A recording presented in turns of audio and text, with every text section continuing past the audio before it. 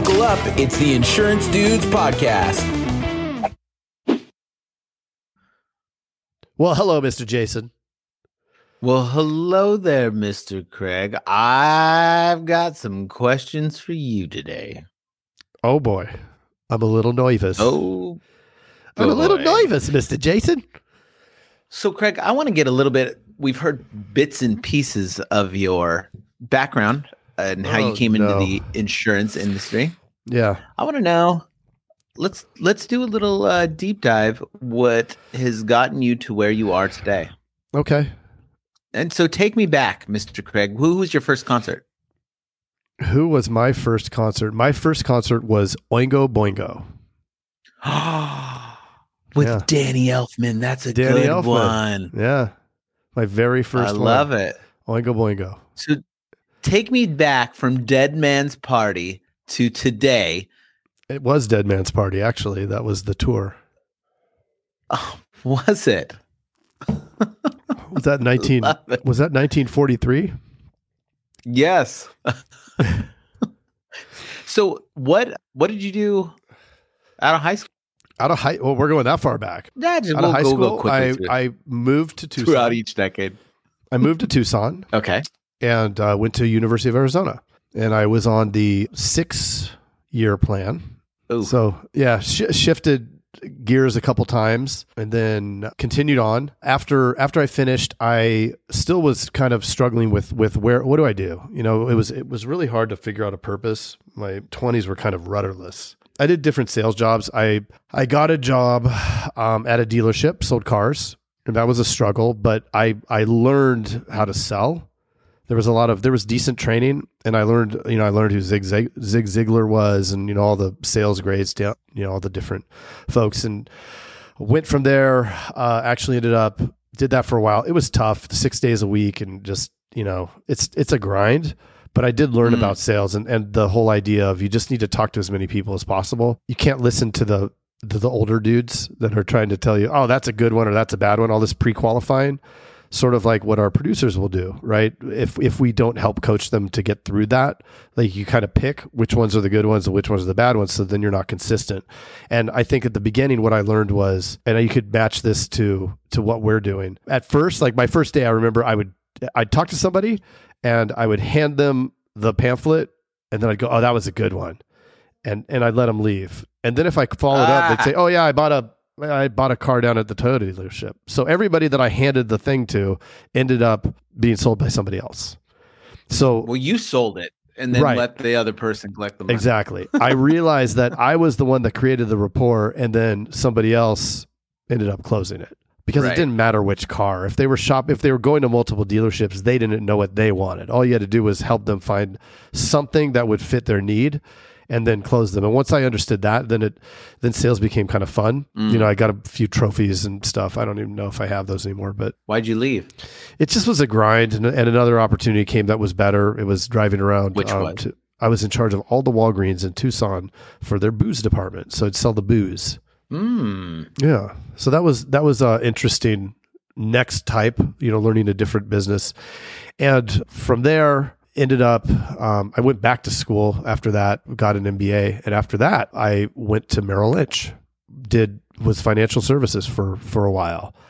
And that was a whole different kind of sale. So from that side of it, it was totally different than where we are now, in that there was a very, very limited pool of people that actually qualified to be a client. And we were calling, and this is pretty much pre-internet. I mean, there was internet, but it didn't exist. But not in the way pre-phone books. No, there were phone books, and we actually did. So they'd print out leads. We would work leads like on paper, and at some point they got a management system in there, but we didn't know how to use it really. So it was really just dialing. Like we dialed, tons of dials ourselves. That's scene in Zoolander where they're banging on the computers. Yeah. Like that. Yeah. Okay. No. So there was a lot of that. And at a certain point, like that was a grind too. It was fun because you'd find the needle in the haystack, you get an appointment. And then when you close somebody, it paid well enough where, one sale, a week or a couple sales a week resulted in decent income versus, here where you need so rapidly. And from that, I met somebody who, knew people that, introduced me to the carrier world that we know, and ended up purchasing an agency. Looked like a good opportunity. The challenge coming in was, up until then, I had been lone wolf, right? And so my mentality was on the sales focus and doing, and not on building out the team and creating processes and doing all these things that we now do.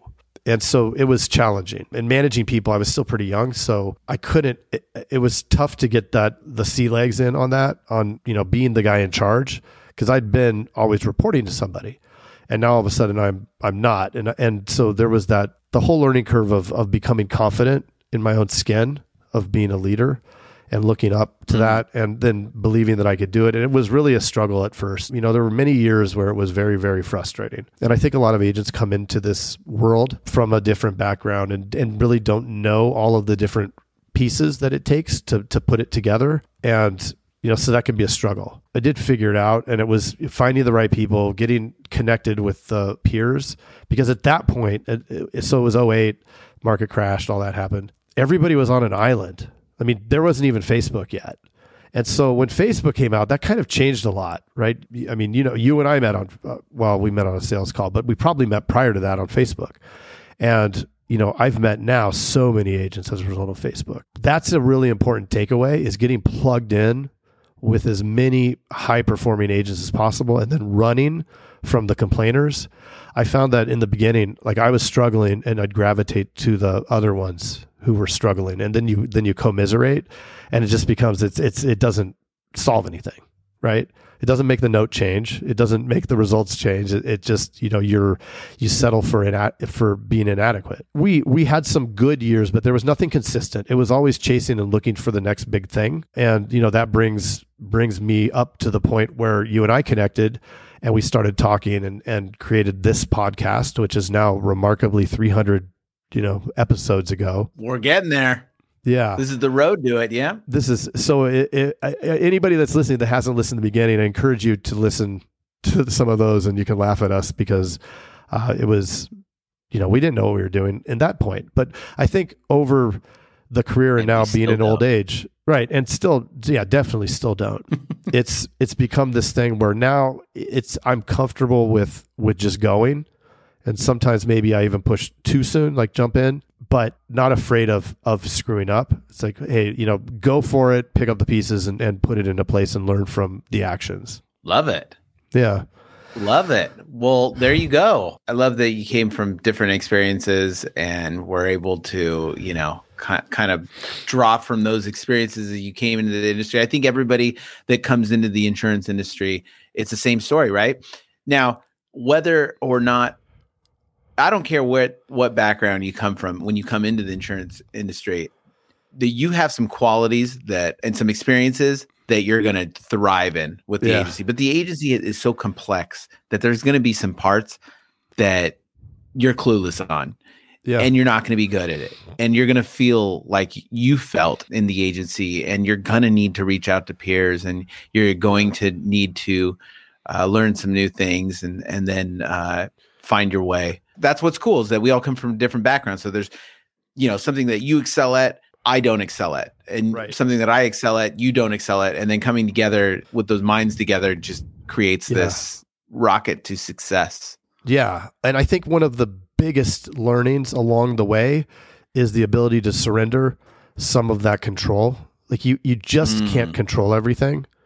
And you know how I can get into the weeds really easily, and instead of staying up at the strategic level, getting down into all the granular stuff, because some of that stuff I like to do. And what I think you and I have both learned in this journey, in building Teledudes and doing all the other stuff, is there is such limited amount of time, and that's the hardest thing to manage, is that time. Because I think we care so much. Like we care about our clients with Teledudes. We care about our clients with the agency. We care about our team, and there is only a very limited amount that we can pour our heart into. So we have to pick our battles. I mean, not really a battle, but we have to pick where we allocate that resource, and it is what it is, and not feel bad that you can't get to everybody.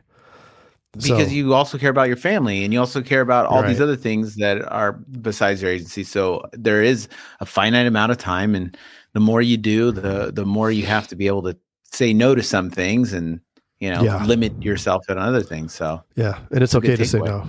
I Just love not it. every time. Well, yeah.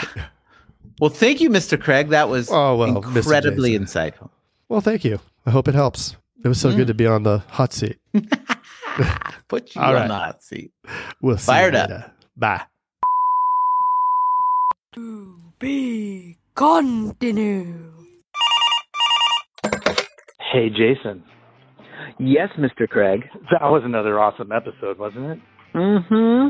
Well, if people want to get a little bit more action and learn how to do write 100,000 in premium Yes. off of even the worst internet leads, where could they go? They can go to live.teledudes.com. Ooh, that sounds exciting. Are we going to be there? Yes, it's a weekly call that we're doing right now it's live, and it will show you the process. The entire process is super awesome. I love it. Let's do it. Let's do it. Sign up right now, live.teledudes.com. Live.teledudes.com. That's live.teledudes.com. Hey, Craig, there's a new community that we are starting that I cannot wait to tell everybody about.